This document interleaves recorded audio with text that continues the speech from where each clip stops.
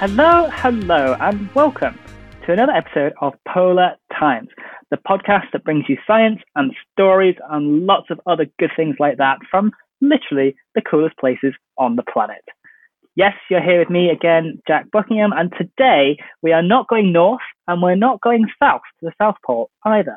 We are journeying into a new area of the cryosphere, which is, of course, rubbish drumroll, the Alpine regions. Yes, for the first time we are venturing into the lovely mountains, which are an area of the world which of course make up another part of the cryosphere and polar research. My guest today is a lovely individual from the German Research Center for Geosciences. She is kind of a geologist, kind of a glaciologist, kind of all of these lovely things.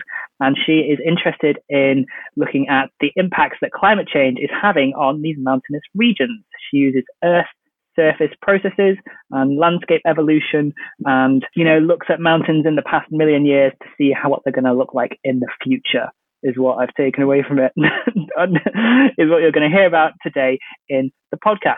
We also have some lovely fieldwork fun times from the Himalayas. I talked to her all about what it's like to live there and work there and conduct fieldwork there, all the highs and the lows and the hair-raising experiences that involves. It's a good one today, so stay tuned and thank you again for coming back to Polar Times.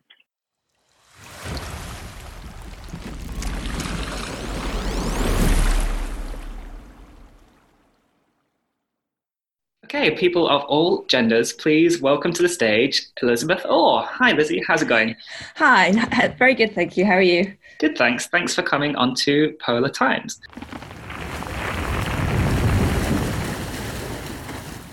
So this is the very first bit of the podcast. We like to call it the icebreaker. It's just where we get to know you, our guest. So basically, who are you and how did you come to Polar Life? Yes, okay, well, thank you very much for having me. It's great what you're doing with Polar Times. So, my name is Lizzie Orr, or Elizabeth Orr, and I'm a postdoc at the German Research Center for Geosciences. And I am in the geomorphology section. So my background is in geology. Glacial geology specifically. And I suppose my research in general is focused on mountain environments. And so actually that is sort of my connection there to the polar life. So the reason why I'm sort of interested in APEX and sort of polar science more broadly is that I'm part of the Alpine Cryosphere group. And so a lot of my research is based in what we call the third pole, which is the Himalayas. So there's my connection. So as though I don't work in sort of the Arctic or Antarctic like many of the members of APEX do, I am sort of interested broadly in the science that's conducted there. But so as I said, I'm a geomorphologist, which basically looks at how surface processes and climate and tectonics affects our Earth's surface over lots of different timescales. Awesome. So I suppose this is an interesting concept because this is not something that I had really thought about before I started my own polar research, that mountains and alpine places constitute this third pole. What exactly do you mean by the cryosphere? Yeah, well, so I suppose from my perspective, my background is in sort of the glacial side of things. So I look at glaciers and sort of ice and permafrost and sort of how these different things, I suppose, affect how fast our landscapes erode. And what I should say, or rather, why we're interested in mountain environments is that actually our high altitude mountain settings are the most vulnerable to climate change. And so there's an awful lot of information out there about how climate change is going to affect the poles, the Arctic, Antarctic, and how we're going to see a lot of melting, which has obviously huge impacts upon our global communities. That said, actually, our mountain environments are the areas that seem to be recording the change first. They're the most sensitive. And so, of course, what we see is a huge degradation to the cryosphere itself. So we've got huge amounts of glacial melting. What that causes, obviously, we have the environmental conditions change and we see climate change happening. Basically, that's going to affect our water resources and also natural hazards, so landsliding and debris flows, avalanching and flooding. So that's why I'm interested in the third pole, I suppose, because it's a really nice snapshot of what is to come, sadly, in other areas of our Earth. Most of our listeners probably know already, but just in case you don't, what is a glacier? How do you picture that? if you've never seen one before. Yeah, okay. Well, glaciers do look different in different places. But yeah, so by and large, it's basically just a large sort of block of ice that carries a lot of sediment, and they range in size. So you get different types of glaciers. So of course you have small little alpine glaciers that you might see in the Alps, in the European Alps, for example. And then you might have these larger valley glaciers, and these can sort of fill huge valleys, say in the Himalayas. And sometimes they can be covered in sediment. So actually they don't even look like glaciers because it just looks like a bunch of sediment, a bunch of rubble. And then sometimes they look really pristine. And so I'm sure lots of people have seen these pictures of these huge glaciers that feed into the ocean, into the sea. And so these are sort of affected by tides and sort of rising sea levels. And then on the larger scale, of course, you then have ice sheets, which then sort of is why, and sea ice. And so that is sort of then feeds more directly into sort of what many people have been working on in the poles. But my research tends to focus on the continental side of things, and looking specifically at smaller ice patches in our mountain ranges. Okay, so why don't you tell us a bit more about what exactly your research is doing? What are you focusing on right now? Yeah, okay, so I suppose what a lot of my research is focused on is the effects of climate change or climatic change over the last 2.6 million years, so throughout the Quaternary period, how climate and how climate change during that time has affected our landscapes, and more specifically looking at glaciers and how huge shifts in climate cause a lot of melting, but then of course a lot of glacial advances. But what I should say is that as a glacial geologist, I'm actually interested in the sediment because I think we can tell a lot from the actual sediments. This is why I'm sort of a geologist really, rather than a hardcore glaciologist. And so I look at, for example, how glaciers erode landscapes, how fast these catchments are changing, how fast these valleys are eroding over time, which has big implications because, of course, if you're eroding a landscape really fast, what you're doing then is you're moving a lot of sediment through the system, and eventually it will get to the sea. But of course, in the time that it takes to travel down, it can cause a lot of problems. It can silt up rivers. It can cause flooding. It can destroy settlements with huge landslides. And there's lots in sort of Nepal and India that sort of have completely decimated sort of villages and things like that. So I use a combination of different methods to basically try to understand why we have glaciers where we do, how sensitive they are to climate change, how fast do they erode the landscape, and what might these landscapes look like in the future under present conditions.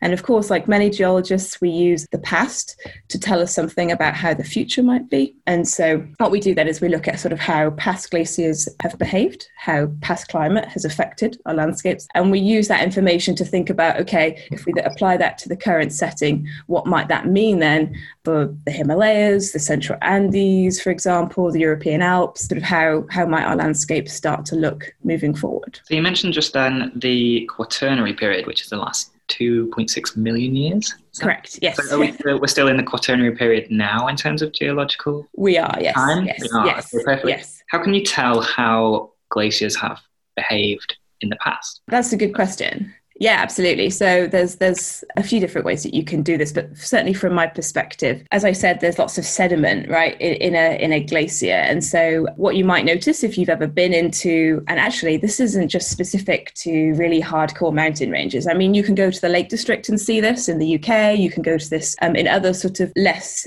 insane landscapes, and you can still see evidence of these things. So basically, as a glacier moves within your valley, it moves a lot of sediment in the same way that when you're sweeping your kitchen. Now, if you're certainly sweeping my kitchen, there's a lot of dust and various bits and pieces. And so eventually you basically push all of the material into one corner. And that's the same idea as what a glacier does. So it basically gathers all its sediment and it pushes it down, and it creates like a little ridge at the bottom of its snout at the toe of the glacier. And we call that a moraine. And what that does is it marks the point when, okay, this is how far the glacier came at this particular time. And so we can use different techniques basically to date those landforms. And so then what you can say is, okay, 100,000 years ago, the glacier was at this location. And so actually what's really cool is that you can go to different places, different valleys. So for example, one of my research areas is the source of the Ganges. The source of the Ganges is a glacier called the Gangotri Glacier. It's a really interesting place because you have lots of people that come there for religious purposes. They go on pilgrimages because if you bathe in the water, it's meant to relieve you of your sins. And then of course you have sort of recreational people that go for climbing because there's some really crazy mountains there too. And then of course you have the researchers too. So it's an interesting eclectic mix of people that go there. But actually as you walk up the valley, you see a series of ridges, and they all, as you go up, these ridges get younger and younger. And what this records is how a glacier has moved back in time. So we know, for example, that, the Gangotri Glacier, for example, has retreated kilometers over only just a few thousand years, which is very, very rapid retreat. So that's sort of one way in which we think about how glaciers have changed over time, and sort of, again, for quaternary timescales. When you just said moraine there, which I was a little bit triggered by a memory. My dad's a geography teacher, and we used to be walking in the lakes. So it was constantly like, that's a moraine, that's a U-shaped valley. Yeah. No, I mean, so yeah, I'm from the Lake District, and I think I definitely annoyed my dad a few times because we go on a lot of walking, and there was a point in my sort of higher education where I started to be able to absolutely identify these things. And I mean, he feigned interest. I think, but then, I mean, who knows? He might actually be taking that knowledge and telling other people. Passing it on. Yeah, exactly. Yeah, that's what we now do. Yeah. Okay, so that sounds kind of straightforward. As a glacier shrinks, you can see its different moraines. But, 2.6 million years is a really long time, and might be demonstrating just a bit, not enough knowledge here, but there have been many kind of ice ages in that time, short, and then we have these interglacial periods, which we've talked about on a past podcast. Doesn't it get terribly confused if glaciers in the cryosphere are shrinking and growing, and, how can you tell that really one moraine is older than another? Oh, yeah, no, absolutely. I mean, it can be a bit of a nightmare. So, of course, you can't do it everywhere. And so there are places where it's maybe not as clear. What I should say is that glaciers are pretty destructive, or they can be. So sometimes they can be sort of frozen to the bed. And so, in fact, actually not a great deal of activity happens over certain periods of time. But actually, as sort of my analogy of pushing dust around your kitchen or whatever else, they can destroy a lot. So what I would say is that typically when you go to, you have to go to sort of semi-arid mountain environments are often the best because they preserve a lot more of the evidence. Because of course, if you think about it, if you're going into really wet conditions, there's probably going to be a lot more erosion. So you're going to destroy a lot more evidence of things. There's going to be a lot more energy in the system that can push boulders and material out of the system. For something where it's drier and perhaps there's less precipitation, in theory, you can then actually have things sticking around for much longer. But that said, of course, you can have one glacier that sort of extends out. It goes sort of 10 kilometers down your valley. It dumps lots of stuff at the bottom. Then it retreats back, as you said, within an interglacial, for example. Then it might then re-advance as we enter another glacial. But actually what can happen then is it completely overrides the previous moraine, destroys it. You never see it again. So actually, when we go to a valley and we start to try to understand the glacial history and sort of how sensitive is this glacier to changes in climate, we're actually only seeing a small snapshot. So quite a lot of glacial records are really only extending over the last maybe up to about 300, 400,000 years. And we do have sort of higher resolution records that look just at the Holocene. So that's sort of the last 11,000 years. And so maybe it's better, I think lots of people sort of focus more on the last 100,000 years of glacial history because there's actually just more evidence of it. And so we're sort of using sort of the more recent past. If we consider geological timescales, we consider the more recent past and think about sort of how, glaciers are changing over that time rather than the 2.6 million years, which of course, it's very difficult to find records of that. But then also, more importantly, we don't have the dating methods that extend that time period. Yeah. In geology, it's like 100,000 years is like yesterday. Yes. Yes. So I just wanted to talk about some of the methods you use. I'm glad you just mentioned these dating methods. I was looking on your website and you talk about using sedimentological geochronometric and numerical modeling techniques to do your dating? Yeah, so for the dating specifically, I suppose, so of course, many of your listeners will probably have heard about radiocarbon dating. And so that's frequently used in archaeology and various biology, geology too. But of course, the fundamental, the most important thing about that is that you need organic material. And then, of course, you can, get some nice ages and you can say something about the material or whatever it is that you're dating.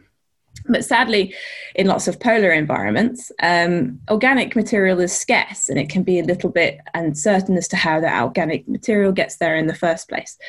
So, of course, we have to look to other methods, right? Because we can't necessarily walk up to these glaciers and think, oh, well, I'll definitely be able to find something that I can feasibly date. So one example would be luminescence dating, which I'm sort of I don't work with directly, but what a lot of my research has been using is a concept or a method called cosmogenic isotope geochemistry.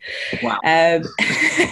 But yeah, so essentially what it does, I mean, it can be used in two ways, but this particular method can be used to give you an exposure age of a landform or some bedrock, so you can sample the rock itself directly.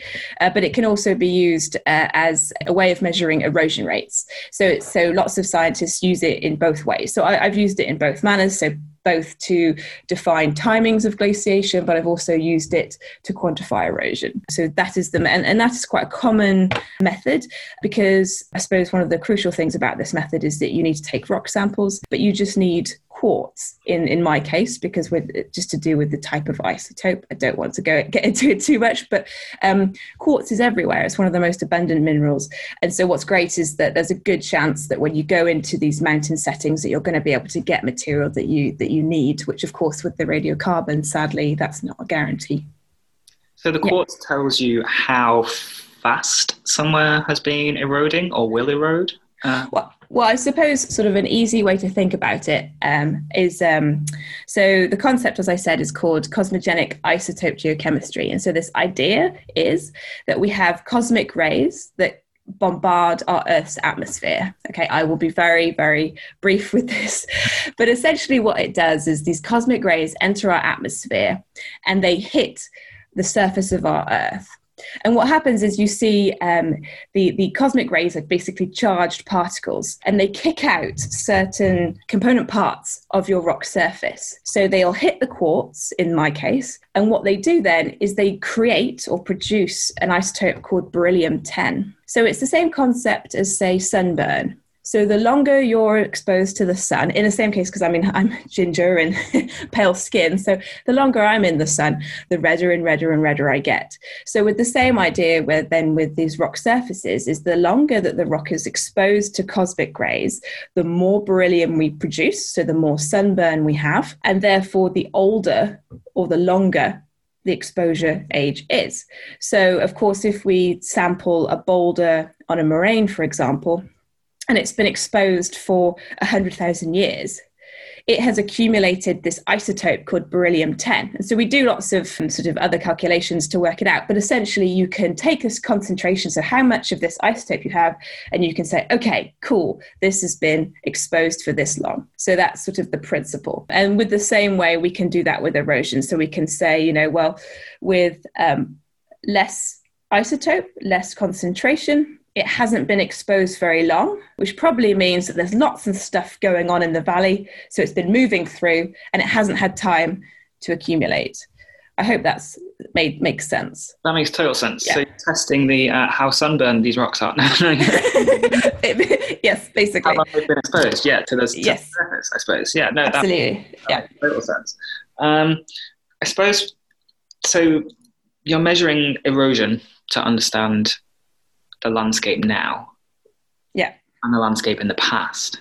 Mm-hmm. How do you use this information to kind of predict the future? Are you building kind of models of these valleys and movement, or? Yeah, so people are, absolutely. And so I think sort of a big move now, of course, is that, we take field data and we try to incorporate it into numerical models to sort of forward, sort of predict, I suppose, in some ways, the what's going to happen. But sadly, one of the big issues is in these environments, we don't have that much data. So one sort of the main focus certainly of my PhD and now into the postdoc is that, we need that field data to be able to even sort of start to think about this stuff.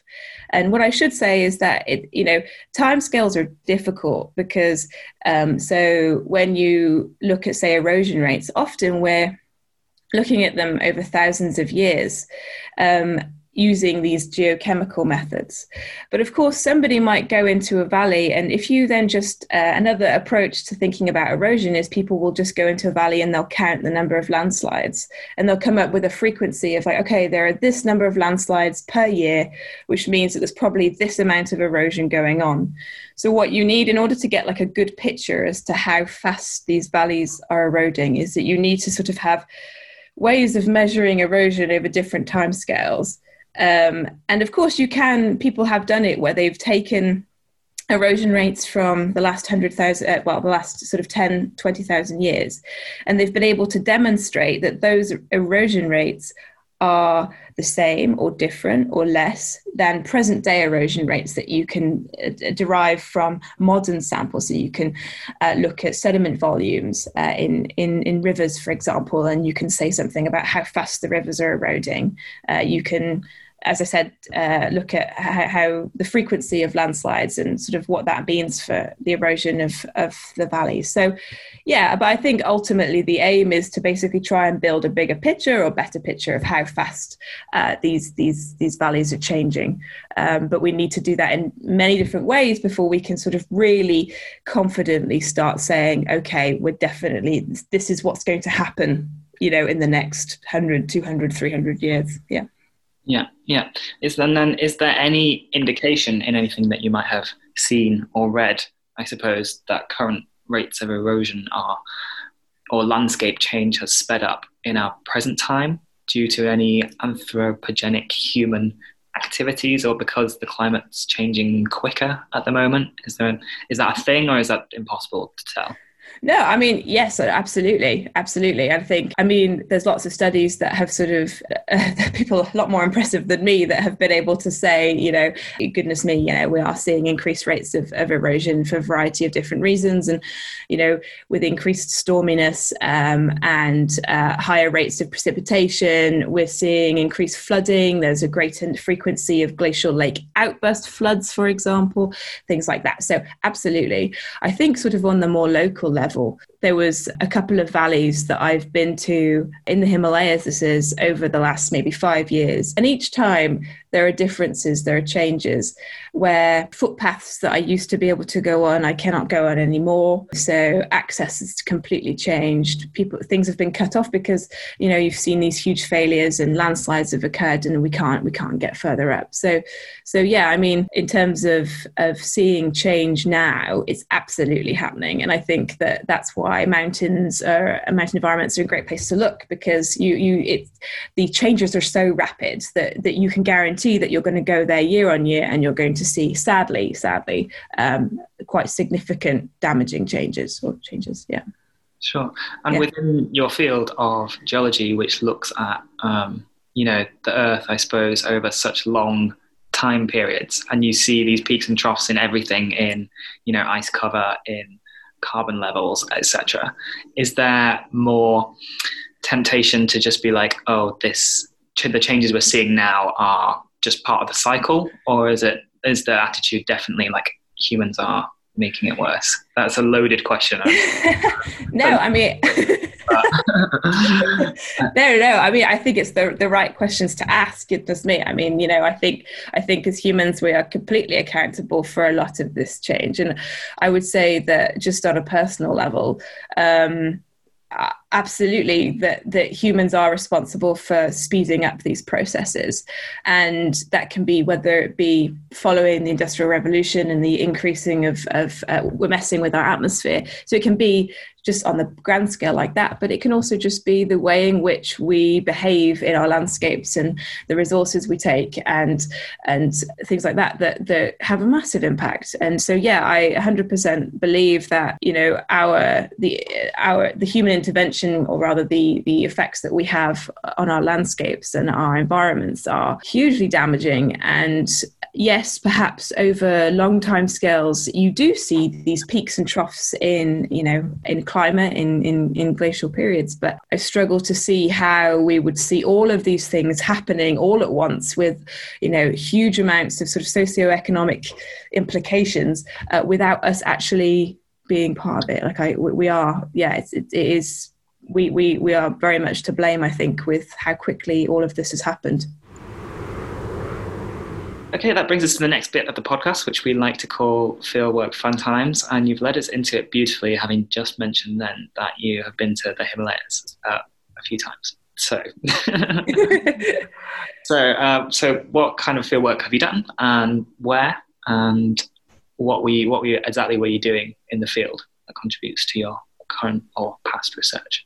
Yeah, sure. Okay, so I think my fieldwork actually began in sort of northwest Scotland, and so I've sort of done my fair share of very wet coring of bogs and things like that. So I've done stuff in the UK because that's where I'm from, and of course I think that being part of whether it be geology or geography or environmental science, there's a good chance you're going to do field trips and things like that. So that's where I sort of started. So I did my PhD in the US, and so of course then that also meant that I did some fieldwork in sort of Southern California, various places in Ohio as well, a little bit more sort of hardcore geology there as opposed to sort of the glacial stuff. That said, the big ice sheet came down and sort of ended in Ohio. So there's a quick side question. Sorry, yeah. I should have asked maybe at the beginning. Is there a difference between geology and geomorphology and geoscience, or is it nuance?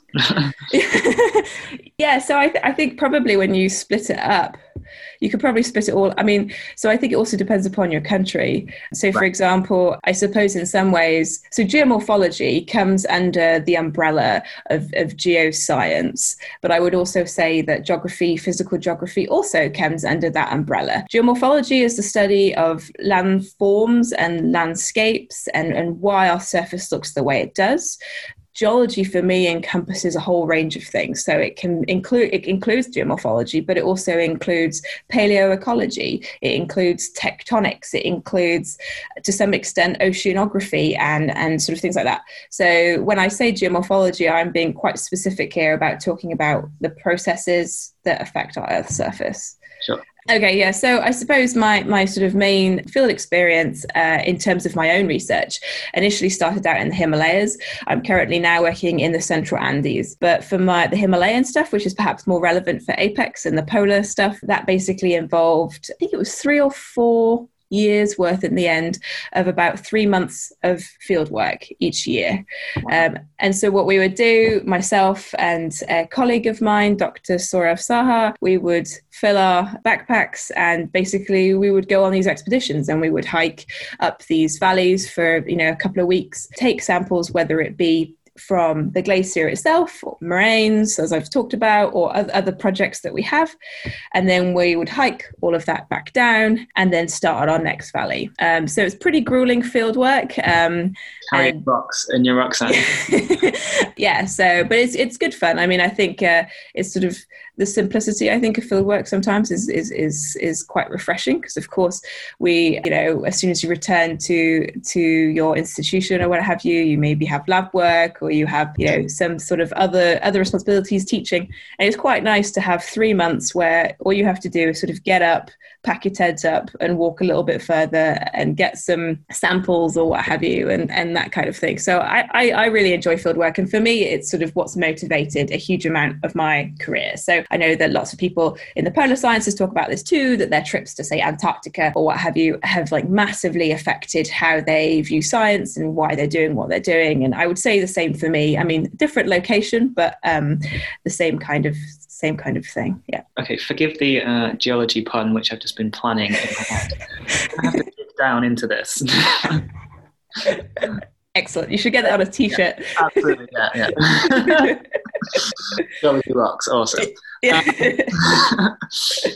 So, traveling to the Himalayas, that's incredible, just to start with. The fact that you've done it frequently is even more so. So, where do you fly to, and what were your study sites called? It will mean nothing to me personally, but maybe to some of our listeners, they might know them or know of them, etc. Yeah. So a lot of my research is based in the Northwest Himalaya, so mainly in northern India. So what I would do is get on flight to New Delhi. And then basically, because of the altitude, I mean, we get up to about 6,000 meters when you were at sort of the maximum elevations that we were going, which is pretty much the threshold of where you can sort of conduct yourself safely without assistance, without oxygen. So, of course, that means then that it's very, very important to acclimatize. So what we would do then is travel from New Delhi up north, and then basically there is a town called Manali, and I forget exactly how high this is, but basically we just take our time and work slowly up, and eventually we get up to a town or city, I guess, called Leh, which is spelled Leh, and it's really cool because there's quite a large Tibetan influence in this area. There's lots of monasteries and things like that, so it's an interesting area to look at how humans have interacted with these sort of pretty harsh landscapes, because of course they're very, very cut off. So actually just on a human level, it's quite an interesting place to conduct research. But yeah, so that's how we get there. But we get there by road. So there's a Manali to Leh highway, which is terrifying. I wouldn't recommend anybody particularly drive on it. And there's a huge, I think it's the highest motorable road. And so in the world, yeah, I think it's in the world. And it's often when the weather's bad, the passes are closed because of the conditions. So it's a pretty precarious journey, but it's important to do that slowly. You can get a flight there, which I did do the first year. But what that does then is you're basically going from sea level to sort of 4,000 meters. And I think that sort of takes its toll on his body. And I'm getting on. So I think, with age, I feel like it doesn't get easier. So like I now take my time and work my way slowly back up to the top. So yeah. What time of year were you doing your fieldwork? So typically would go around May time. So would do sort of May or June, July, August. Don't really want to stay too much longer than that. You can't really go earlier than that because all the passes close. So the weather, the monsoon, and sort of there's a lot of snow. So it's important to try to time it right. And then also there's sort of avalanche season that you want to avoid as well. So it's sort of trying to work it out. Yes. So trying to get it. Yeah. So sort of May to August tends to be the sweet spot. And it also happens to sort of coincide, of course, with summer holidays for various institutes and stuff like that. So it's quite a convenient time to go. Okay, awesome. And obviously the Himalayas, these kind of mountainous alpine places are not the safest environment. Obviously, they're an extreme environment. So what are the worst kind of safety issues apart from avalanche season? Yeah, I mean, so part of some of my projects was that you had to get onto the glacier itself. So of course, glaciers have these huge cracks, which we call crevasses or crevices, right? And so it's really important to conduct yourself safely on these surfaces. So there's that threat, of course. Then there is, if you think about sort of the themes that we've talked about in terms of increased glacial melt, the rivers are like rivers I've never seen before. And so, I mean, they're absolutely huge. So, even just crossing a river is an ordeal in itself. So, being sort of those are the problems. And then so avalanching, debris flows, flooding, or just rivers in general, the glaciers itself, and then also just the weather in general. I mean, you're at high altitude, it's cold, it's often windy, so it's very, very important that you kind of keep aware of the weather conditions over the few days ahead of what you're doing, so that you know that you're not about to kind of walk into a bit of a storm or what have you. So it can change in the mountains, can't it? Just like that. Yep. Yeah. Can you just give me an impression of what it was like? Like, can you describe what it's like hiking through the Himalayas to someone who's never to the biggest mountains I've done, maybe Alps, I suppose. Yeah. I mean, so just on a different scale entirely. Yeah. I think the big thing I take from it is you realize how small and insignificant you are, and like it is slightly overwhelming. And I think a lot of the times you do have to pinch yourself, and it doesn't change. Like I thought, well, maybe I go back and it's going to be less impressive, but truthfully it doesn't. I mean, it's a very humbling place, and I think that I have a huge amount of respect for people that live and work in these environments. I mean, I work in them for sure, but I mean, it's sort of 3 months of the year, and then I get to go home and, drink all the tea in the world and kind of stay warm. Whereas, of course, a lot of these people, I mean, their livelihoods are in these environments, and they have to survive. So, yeah, I mean, I think overall my impression, I mean, what we do is quite intense. So, of course, it's a lot of hiking, carrying things. It's across long periods of time. You're spending it with a very small group of people, and it has its other challenges. But I think overwhelmingly, I mean, it's just a privilege. It's just a privilege to be part of, and I've just really, it's inspired me to continue doing what I'm doing, and I would love it if other people got to see these environments, because I think it's very easy in the classroom to talk about, Everest is this big mountain and blah blah blah, but actually, I think that it's really cool. We've taken a few students out in the past, and their whole understanding of the earth and geology or geography or whatever has completely changed because of these experiences. And I think overall, in terms of fieldwork experience, I think my overwhelming thought of it is just tiredness and but being content. And I mean, I think that sort of some of the best parts of my career have been spent in the field. So, yeah. Have you seen Everest? Really a question. Yeah, I have actually, but it was more of that was like a personal trip. But yeah, I have seen the top of it from a very far distance. Well, if you're in the neighborhood, why would you? Yeah. But I suppose also that touches on another problem and of course, I think Everest is obviously, I can see why it's a big attraction for people, but there's huge problems with regards to the way it's managed in terms of waste, but then also making sure that the local people that support this industry are looked after and catered for. And so, I think that there is always a darker side to some of these things. And so it's really important as researchers that when we're going in these environments, that we respect that, that we don't leave anything behind, and that we treat everybody there with respect and care. And we do like to try to employ people sometimes for the bigger expeditions to try to encourage, kind of put money back into the economy, because I think that's really important. So we do often sort of hire local people to help with some of the sampling and things like that. So, yeah. Yes, I went to a talk a few years ago about someone who had climbed Everest, and one of the take homes that I remember from that was the issues that it has of, I suppose, with tourism and people. It wasn't glory hunting, but it was like that similar kind of dragging or something, or no, absolutely. And I think dangerously unsafe is what I remember from that. Maybe we'll have someone on talking anyway. No, I think it's good. I think it's important, and I think that more broadly for polar environments too. And I mean, I think that tourism is fantastic. Don't get me wrong, and I think that it brings a huge amount of money to lots of these different communities. But I think that there is a point when we do have to ask ourselves, is there a more sustainable or a better way of conducting ourselves? And yeah, I mean, there's not a right answer to this, of course, but yeah, I mean, in the time that I've worked in the Himalayas, the area that I specifically worked in has gone from being completely cut off to now having Wi-Fi.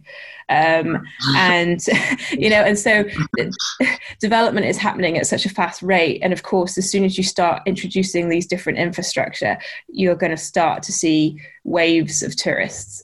And that can be good, of course, but there can be these big knock-on effects that can be quite damaging to people and the environment. So, yeah. Did you have to do any kind of training, any mountaineering, mountain leader kind of stuff before you went the first time, or since you've been back, or was it all kind of relying on the people that you hire and went with, and etc.? Yeah, that's a really good question. I think it's something that I'm very, very interested and sort of passionate about, because I think that field training is incredibly important. In terms of my own experience, actually, no, I wasn't required to do anything. And I think that perhaps in some ways is quite worrisome. And it's certainly not me specifically. It's not anything to do with the institutions that I've been affiliated with. It's just sort of the that there maybe isn't enough put in place to kind of make sure that any student or researcher or what have you has the appropriate training before going. That said, I grew up in the Lake District, and so I was quite confident when it came to walking and hiking and camping and things like that. So all of that was sort of relatively familiar. But of course, it's very, very different than when you sort of take this sort of 22-year-old girl and you stick her in the middle of nowhere in the ice and the snow, and you're basically sort of having to do climb various quite challenging things. So no, I haven't. I am first aid trained and things like that. So that is important. But yeah, I mean, sadly not. And I think that is something that I believe that if I was to, I'd really like to stay in academia, and if I have students in the future, this is something that I'm really, really going to focus on and make sure that everyone feels comfortable conducting the research that they are. And I'm sure there's lots and lots of people that have received this training, which is fantastic, and I think that's great. But sadly, I think a lot of the time it costs money, and we're already strapped for cash as it is. And so I think that we're maybe not always given the opportunity to get this training, even if we want to. Yeah. Did you ever have any hairy kind of moments in the field? Yeah. Yeah. I mean, I think everybody does. I mean, there's there's always, you can be the best intentioned person. You can have all of this. You can have completely the correct equipment. You can have the best group of people around you, and there's still going to be stuff that happens. So yeah. So I would say that every single time I've been, there's always been something that's happened that is a little bit, But I think that's why training is important. And so my thought is that, if you have a group of people that are generally experienced in the environment, then hopefully you can sort of limit the damage. But yeah, I mean, sometimes it's just unavoidable. I don't want to go into too many specifics because I don't want to get, that doesn't just involve me, but yeah, I mean, there's been some fairly hairy river crossings, glacier crossings. There's been a few incidents with yaks, occupational hazard. Exactly. But yeah, I mean, I think that providing you learn from perhaps the mistakes that you've made, and like, certainly I think that's what a PhD is all about as well, is learning things and working out how to become an independent researcher. And so one of those is, of course, if your project does involve some form of field work, it's learning how to conduct yourself in the field safely. And so I hope that people out there that are doing their PhDs or master's degrees are getting that mentorship and the mentoring and the training that they need to do their job safely. You have to tell me one of the incidents with yaks.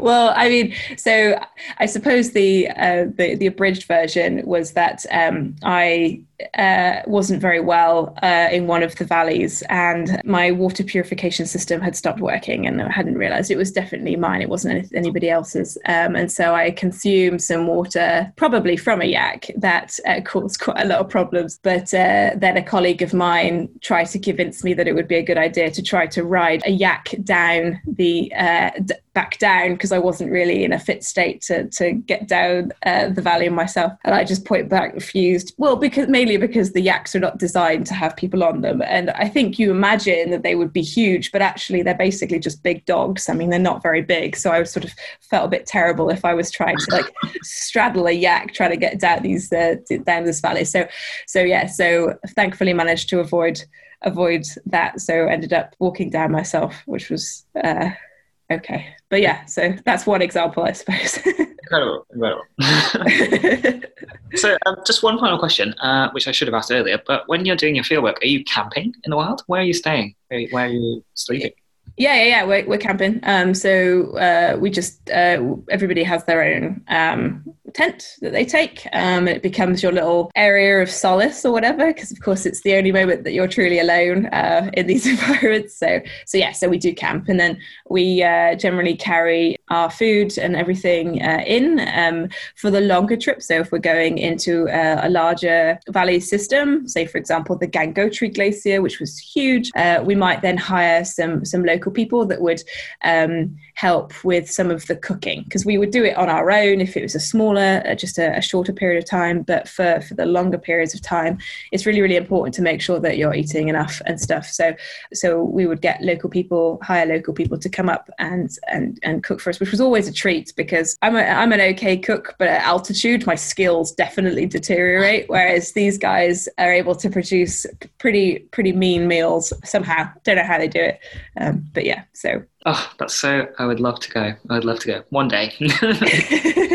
Well, I think what's interesting though, I mean, I was listening to some of what you'd said about in the previous episode about microplastics and stuff like that. And, I don't think microplastics is just, I mean, you could apply a lot of what you were thinking about to the cryosphere. And I mean, there's a huge amount of pollution and microplastic issues in glacier systems. So, all you need to do is play your cards right, and you could probably find a way of getting up some of these mountains. Probably someone already doing it. Yeah, probably.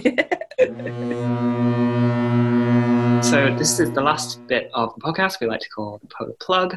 This is where we give you, our guests, just the chance to promote anything that you would like to use it as your platform to address the general public. So 2 minutes uninterrupted. Do you have a topic that you want to talk about?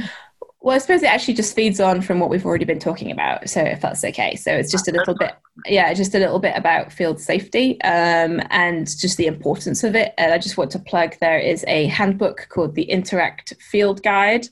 Basically, it is a great resource if you've never done fieldwork before, and it sort of really provides a nice itemized review of sort of what is important in terms of your preparation, but also how you conduct yourself in the field. And so if you want more information, it's free. You can download it and online. And so if you do want to get a little bit more information about sort of what you need to do to prepare for the field, that's great.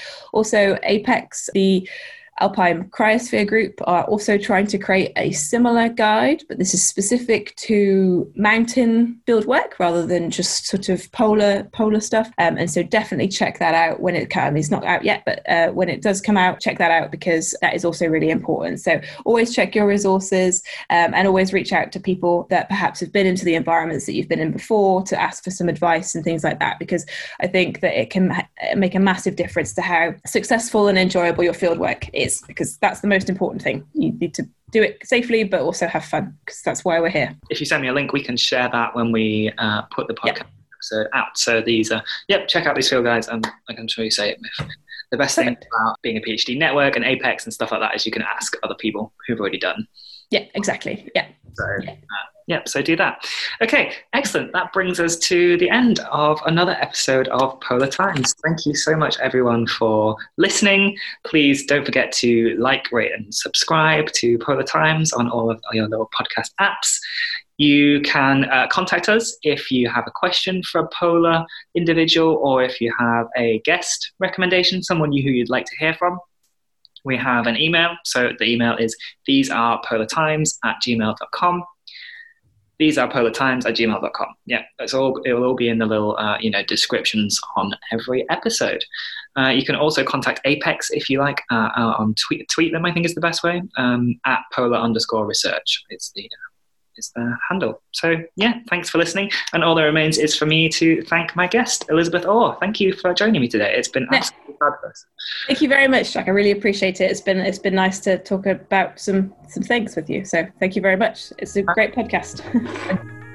Please note that whilst this is an Apex production, the views and opinions expressed by the host and any guests are entirely their own. Do not represent the views or opinions of Apex or any other host institution mentioned.